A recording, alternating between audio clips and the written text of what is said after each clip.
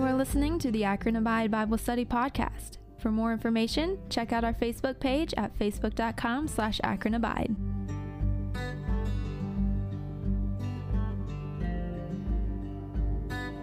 Well, good morning. It is good to be with you this morning. I will set Alex's mind at ease and let all of you down easy. There will be no Alex stories today. We're here to worship the King. Let's pray together. Father, it is good to be together. It's good to sit under your word, and it's good to know that you, by your Son, reign and sit on the throne now. It's what Christmas reminds us, is that our King came. He stepped off his throne and he took on flesh as a baby, which is what we celebrate when we celebrate Advent. We celebrate that he comes. He came to seek and save the lost. But he also came to remind us that he rules and reigns as King. As we look at this text together this morning, I pray that you'd be with each of us, that you would cut through the familiarity of the text, a text that we all know and have probably heard many times, but that you would remind us, quicken our hearts by the power of the Spirit to the truth. Christ Jesus is King, and he reigns today. And it's in his name we pray. Amen. Well, the text we're going to be looking at this morning is Isaiah chapter 9, verses 6 and 7. We actually read it this morning as you were lighting the Advent candle. By an odd providence, I chose the same text without even talking to Mike about the one that's going to be read today. So that's a blessing. So let me read it to you here this morning. We're going to look at verses 6 and 7. They say this: "For to us a child is born, for us a son is given, and the government shall be upon his shoulder. His name shall be called Wonderful Counselor, Mighty God, Everlasting Father, Prince of Peace. Of the increase of his government and of the peace there will be no end. On the throne of David and over his kingdom, to establish it and uphold it with justice and with righteousness from this time forth and forevermore. The zeal of the Lord of hosts will do this." So this famous text has a context. Often we don't think about it in relation to what we think of when we hear it. It's Jesus' birth announcement. But chapters 7 through 9 are one unit. And it's a unit involving wicked King Ahaz, Isaiah, and this prophecy. What's going on is the coming Assyrians. They're a very big problem for this king. He has no faith in God, no faith that even though the mighty looks large, that God will move on his behalf. And God gives Isaiah visions of this coming one. Back in chapter 7, it says, this coming one will be Emmanuel, God with us. Another famous Christmas text. The text that we're looking at today is the second proclamation of this one who is coming. And because this is God's answer to invasion, a child, a baby born and given to his people. This is the plan God chose. This is the revelation he gave to Isaiah. This may not be what you would think of to be the best answer of your problem if you're King Ahaz. God, I would prefer, something more tangible like chariots or weapons or strength or power, or today we would say technology, influence. All these types of things is what we would want. But instead, God says, I will provide you with a child. And there are two interesting factors about this child, at least I find them interesting. Hopefully you do too. One is that in verse 6, it says, "For to us a child is born, to us a son is given." So this child will be born, but he will also be given. He will come from a woman, but he will be endowed to us like a gift. The second factor, there is no direct fulfillment in Isaiah. So oftentimes when you read an Old Testament prophet, you can see maybe, it looks like this text is about both Christ and maybe another interim. No one came to fulfill this prophecy in the way that other prophecies get fulfilled. This king, this child king that is to be born, no one showed up. And so it's left hanging there wondering, what will this fulfillment be? You finish the book of Isaiah and you think, who is this king that is coming? It's not super clear. But you know, I know, if you've been Christian for more than one Christmas, or if you've heard Handel's Messiah, you know exactly who this is about. This text is fulfilled in Jesus Christ. And as we go this morning, I want to show you a few points in the New Testament that affirm that.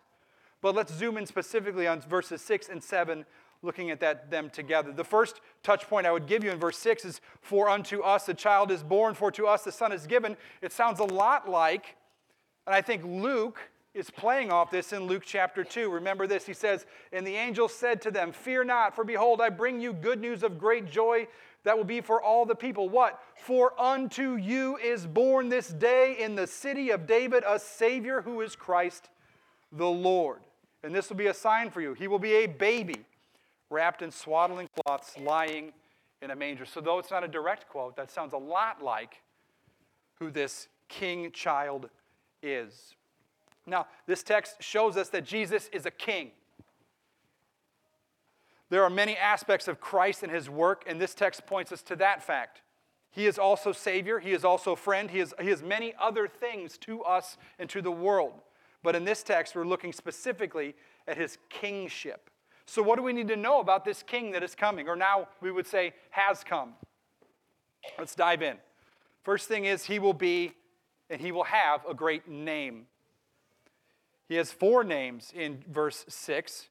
And actually, if you were reading this along chapter by chapter, you would have saw one of his names in chapter 7. We already mentioned it, Emmanuel, God with us. But we see here in verse 6, we have 4 names. We have Wonderful Counselor, Mighty God, Everlasting Father, Prince of Peace. Now, sadly, each one of those titles should get its own sermon. I'm giving you one of 3 points. So we're going to condense it, and we're going to try to get a glimpse of what's going on, knowing that we could just park here all morning and thinking about how these 4 titles, these names, describe Christ. The first one is Wonderful Counselor. So what's unique about this is that it could mean a lot of different things, or 2 different things actually. The word could literally be translated wonder. So we could say he's Wonder Counselor, meaning he counsels and gives great and wonderful counseling. Or it could mean Wonderful Counselor, meaning he's so good at it. I would actually prefer it be both, because he both gives the greatest counsel and he is the greatest counselor. He is wisdom personified in Proverbs 8. And think about it like this. Jesus, in his words in the gospel, no one was wiser. No one gave better counsel. No one better understood the human condition or could make a better point than Jesus of Nazareth. The Pharisees couldn't trip him up. No one could stop him. There was nothing to catch. He was too perfect and too wonderful to be tarnished by any question, doubt, or concern. Think about what his words do for us today. Are there better counsels than Christ Jesus? Are there better words to the brokenhearted than the Gospels of Jesus Christ? They strengthen us. They encourage us. They stretch us. Because his counsel is wonderful, too wonderful for words. And as king, he reigns and rules, and the counsel he gives us as our king is not only good and wonderful, but it's worthy of being followed and devoting our life to. We devote our lives to the words and the counsels of Jesus Christ. The next title is Mighty God. Now, this name puts to rest any question of whom and where Jesus comes from, because Jesus is God. And he is a mighty God. And what powerful words there are. God's word says that Jesus is sitting on the throne today. More on that in a moment. And that throne is powerful because Jesus is God. And think about how that would stretch the imagination of those who would hear it. If you're a Jew in the first century before Jesus shows up on the scene, you're thinking to yourself, how can this king be God? How can man be God? We might understand a king to be a wonderful counselor. We might be able to understand that they might be a prince of peace, but these 2 in the middle, mighty God and everlasting Father, there aren't too many people that fit that bill. There's only one. And we don't just have the time to think about the implications of this truth, but do you know that you serve and submit to the mighty God when you put your trust in Jesus Christ? He rules and reigns and is actively working to bring about the completion of his kingdom to come, with all of his children brought into the fold. So are you weak, weary, stumbling, or under trial in this season? Know that your God is mighty and he delivers. Eternal Father. Well, now we're off the reservation, right? I mean, we're clearly talking about only one person. There's a reason why there was no other king that could possibly fulfill this prophecy other than King Jesus. And this one can be tough at first glance, right? Because we look at it and we say, okay, we're all good Trinitarians. We all understand that Jesus is the Son, Jesus is not the Father. So how do we put that together? And I think we want to remember the context of the prophecy. Remember, we're thinking about Jesus' kingship. So what type of king will he be? Well, he's a king like a father. He is both eternal, he lasts forever, and he acts and rules like a father. So is Christ a tyrant on his throne? No, he acts like a father caring for his children. The character of his leadership is like a dad leading his family. He is tender, firm, fair, but unwavering. So don't let this confuse you, but let it encourage you to know that Jesus is the Father King that has no end in time. It is not hard or difficult to be led by a Father who leads for eternity. And the final name is Prince of Peace. The last one here, it's just a beautiful alliteration, right? Prince of Peace. So not only is he like a father, but his kingdom will be marked by peace. The Hebrew word there is shalom. I don't think you need to know the Hebrew to understand what that means, but maybe you've heard that word in certain Christian circles. But the main idea of that word is that it's an all-encompassing peace. It's more than just an emotional or situational relenting of trial, but it's total and full peace. Think of heaven. Heaven would be the greatest picture of shalom. Peace, peace with everything, everyone. It's a peace that endures. We get glimpses of this now. We get foretastes of it, a little bit of heaven. But that complete and total peace will only come through Christ Jesus. And it only comes either in this time, in this life, or in the next, the nearer we are to our King. Now, the second aspect of this text would be that his kingdom will grow and expand. So now that we know something about the king, let's see what his rule and reign will look like. So look in verse 7. It says, of the increase of his government and of peace, there will be no end. So this idea of his government or his rule, it will be increasing, so it will grow, and what will mark that growth will be peace. The reign will also be without an end. So notice how those titles of his name really tie into the attributes of his kingdom. He is eternal, and so is his reign. It will be forever. There will be no end. He's the Prince of Peace, and his kingdom will be marked by peace. And we notice back in verse 6 that this government will be upon his shoulder. He will carry it. He is the king and the only one who will uphold and grow this. The kingdom of Christ is upheld, and it is expanded and is grown because it rests on his shoulders, not ours. There's a place for us in Christ's kingdom, but Christ's work of ruling and reigning is his alone to carry. And just like he is the Prince of Peace, his kingdom is this way. Now there's some texts, again, oddly enough, we read one of them this morning in John 14 where it says, Jesus said, I give you my peace, right? So Jesus says, I have a peace to give, I give it. Why? Because he's the Prince of Peace. And also, if you look in Ephesians chapter 2, specifically in verse 14, it says that Jesus is the peace that brings Gentiles and Jews together.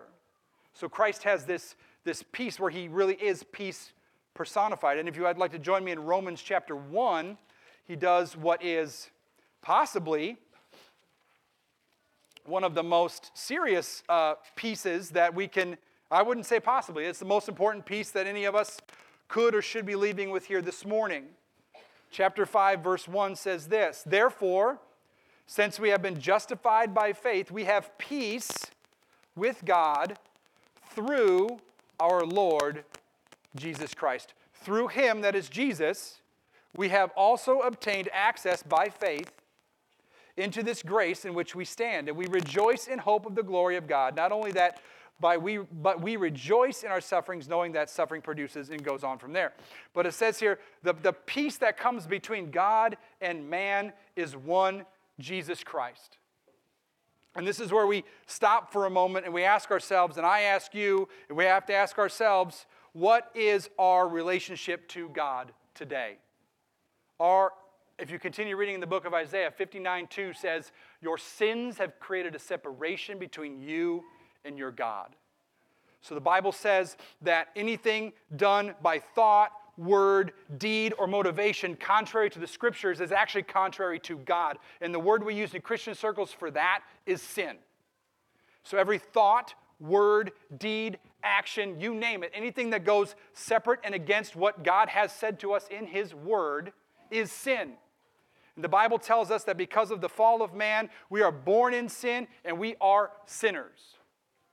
And sin drives a wedge between us and God. And we see here that there is but one remedy between God and man, and that is the God-man, Jesus Christ.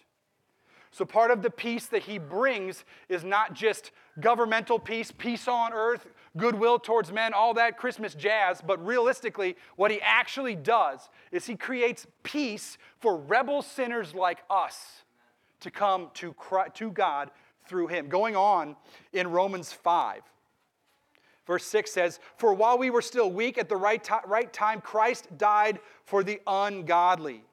For one would scarcely die for a righteous person, though perhaps for a good person one might dare to die. In verse 8, everybody, you probably know it. If you grew up in Baptist circles like me and my kids, you learned this one, Romans 5:8. But God shows His love for us in that while we were still sinners, Christ died for us. The good news of Christmas is that Christ came to seek and save lost, rebel, dead sinners like us. And He brings peace. Now we have peace with God through Christ.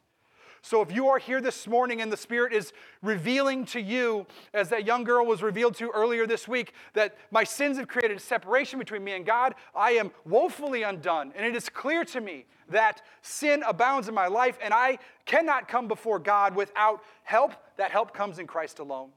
So put your trust in Christ today, that He would lead you to God and you will truly understand the joy of Christmas so much more than fun songs and great traditions, but salvation. Now, back in Isaiah 7, because we're only halfway through this text, a couple other things to look at as we start to land this plane.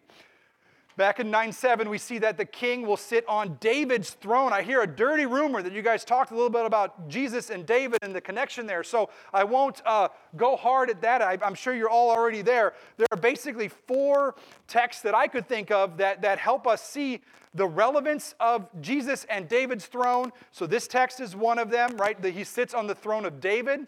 We also saw in 2 Samuel 7 that God promises to David, I will establish the throne of His kingdom forever. I will be to him a father, and he shall be to me a son. So we know that this son is coming. He will sit on the throne forever. Psalm 89 said, his offspring shall endure forever. His throne as long as the sun is before me. Matthew 1:1 says that Jesus Christ is the son of David. Part of the reason why that lineage is in there is not to bore you, or to get you off to a very poor start on your Bible in a Year program because you're like, oh, I'm already reading names. No, the point is that Jesus Christ is the son of David. That means something. If He is king and son of David, and He says He reigns, He's sitting on the throne being talked about in Isaiah 9:7. And also in Luke chapter 1, it says this about Jesus. It says, the throne of His father David, and He will reign over the house of Jacob forever, and His kingdom there will be no end. So Luke was a very, very good Old Testament Bible reader. And even when he's not quoting the Old Testament directly, he's saying things that points us to texts that a good Jew would know. Therefore, we should know them too. So God promised David that he would have a descendant to sit on his throne forever. And that makes Jesus being the son of David in Matthew 1:1 so important. He is the fulfillment of all the promises God made to David and to Israel. This text shows us that this king will come as a child, and he will be God. He will be eternal, and he will have a government or a rule that will have no end. He will sit on the throne of David. He will uphold it and establish it and support it by his perfect justice and righteousness. It says that there in verse 7. That's it. He establishes, upholds, and he upholds it with justice and righteousness. And you pair that with Psalm 89:14, righteousness and justice are the foundation of your throne. Steadfast love and faithfulness go before you. So again, it's all You guys ever watch those TV shows, those shows that have the guy with the map and the red lines, and he's trying to connect it, like who shot JFK and all that stuff? You're connecting the dots here with text like this. You're seeing the crux of the issue is that all of the Bible is pointing towards one person, and that person is Jesus Christ. And I don't think it could be said any more explicit than this. Hebrews 1:8 says, "But of the Son," meaning Jesus, he said this, "Your throne, O God, is forever and ever. The scepter of uprightness is the scepter of your kingdom." So in that, the author of Hebrews is saying the Son is God, and this God sits on the throne, and the throne will reign forever. So the New Testament completely affirms the Son of David will sit on God's throne, and that Son is Jesus Christ. And he rules and reigns now and will forever, which leads us to the final point this morning, which is his reign will be forever and guaranteed. So the section ends with a time frame and a promise. First, it says that his reign will be from this time forth and forevermore. And the promise that the zeal of the Lord of the hosts will do this. We can understand this, right? His first coming, his first advent, Christmas, is what we think about when we think about the fact that the coming of his kingdom. So Jesus teaches us that his kingdom is coming. He preaches about that while he's on earth. And we know that the kingdom of God is kind of inaugurated when Jesus comes the first time. But we know it's not all the way there. If you think about like in John 18:36, where he's standing before Pilate, he says, my kingdom is not of this world. Otherwise, you wouldn't be having the authority you think you have. So we have to hold these two things together. There's a first and a second advent. We're celebrating Christmas this morning. Christ has come. But there's the second coming of Christ where he will come to kind of swoop everybody up and finalize human time and come again. So we have to realize that he is sitting on the throne now. His kingdom is inaugurated. It's not all the way here. Sometimes you hear it said it's now and yet not yet.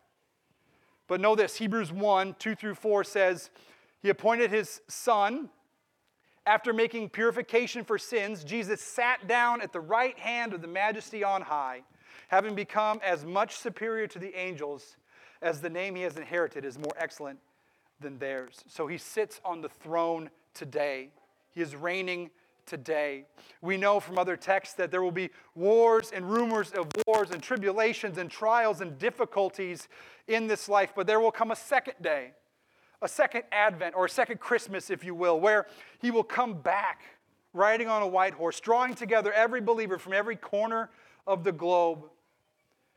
He'll bring them together, and every knee, every tongue will bow and confess that Jesus is Lord. All hail King Jesus. And finally, how do we know that this will be accomplished?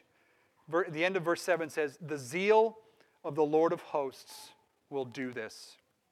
The power of the Almighty is behind this king, and it will accomplish all that he sees fit to do. Job 42:2. I know that you can do all things, and no purpose of yours can be thwarted. It's a great verse to remember. No purpose of God's can ever be stopped. So as we close, where do we go from here? What do we take from here? I have 4, I think, just simple points of application. Typically, when you come somewhere and you don't know anybody, your application points get far more vanilla. And these are quite vanilla, but I think they're helpful. So first one would be this. God's plan doesn't always make sense to our eyes. Uzziah wanted something great and mighty in a show of force. God said, I'm going to send a baby 2,000 years later. Wasn't what the king was looking for, but it's what the king needed. And oftentimes for us, the plan for our life is not the way it would go if we could write it ourselves. It just doesn't. Christmas kind of puts a highlight on that, right? The traditions and the memories and the family, all that stuff can come together to create this feeling of, I had a plan for my life, and it's not the plan that I thought it would be. But God's plan, though God's plan doesn't always make sense to our eyes, he has a plan. And number 2 is that because Christ is the answer to our most troubling problems. Please hear me. Christ is the answer to all of our most troubling problems. We talked just a minute ago about salvation, and that Christ is our answer for salvation. Yes and amen. But unless you're saved on your deathbed, you'll have an entire life of stuff and problems that you will need to deal with. And the good news of the gospel of Jesus Christ is that he is the answer to those problems too. There's an author that I love. His name is Jerry Bridges. He says, preach the gospel to yourself every day. The gospel isn't just for the lost or for the baby Christians. These aren't, when the New Testament talks about you need meat and not milk, they're not talking about the gospel there. They're not talking about the work of Jesus Christ in broken, lost sinners like us. Because the good news is, though God saves us, the tricky thing is we're still sinners. And we still have sin happening to us and around us. And our plans don't work. And sin kind of infuses themselves. Sometimes it's our sin. Sometimes it's the sin of others. But the good news of the gospel of Jesus Christ is that he is the answer. He will bring you through it. He will take you through it. He will care for you in it. He will walk with you. He is the God who is interceding. He's sitting at the right hand. That is Hebrews 7. Jesus is sitting at the right hand of the Father, and he is interceding for us today. Do you know that Jesus is praying and speaking to God the Father for you today, if you are a follower of Jesus Christ? That's your king. Your king is sitting on the throne, and he's saying, worship me, bow before me. But he's also saying, give me a minute. And he's leaning over, and he's speaking to his Father on behalf of you and me. So he is the answer to our most troubling problems. Number 3, he is the answer because he is ruling and reigning now, so we can trust him. Christ rules on the throne today. And when we come boldly before the throne of grace for our time of need, he hears our prayers, and the word says any prayer that we ask that lines up with his will be done. We can throw mountains into seas. We can see crazy stuff happen because God says, if it is my will and you ask for it, you have not because you ask not. So ask me for it. There's this wonderful mystery in the Christian life where Jesus is on the throne. God has a plan. But part of that plan that he has is the prayers of his people coming before him in our time of need and asking. So we come before him because he is king and he is able to hear and able to move. And God's plan will work out for our good, as Romans 8 says, as we trust him and come to him. So let us worship him, knowing that he is King Jesus. And finally, God always accomplishes his purpose with the zeal of the only God of the universe. When God moves, it's decisive and it's done. And the zeal of the heaven of hosts, God Almighty, will move on that behalf and on your behalf. So trust that God has a plan. Christ is the answer and will walk you through these times. Seek him, worship him, trust him, and know that when God's plan is to move, it will be done. So it all comes down to faith, the gift that God gives all of his children. So turn to him and rely on the grace he gives you to hold these truths close to your heart and in your mind in Christ Jesus. This sermon this morning is not about what you must do, but what God has done. There is a line from one of my favorite Christmas songs. It says, come and see what God has done.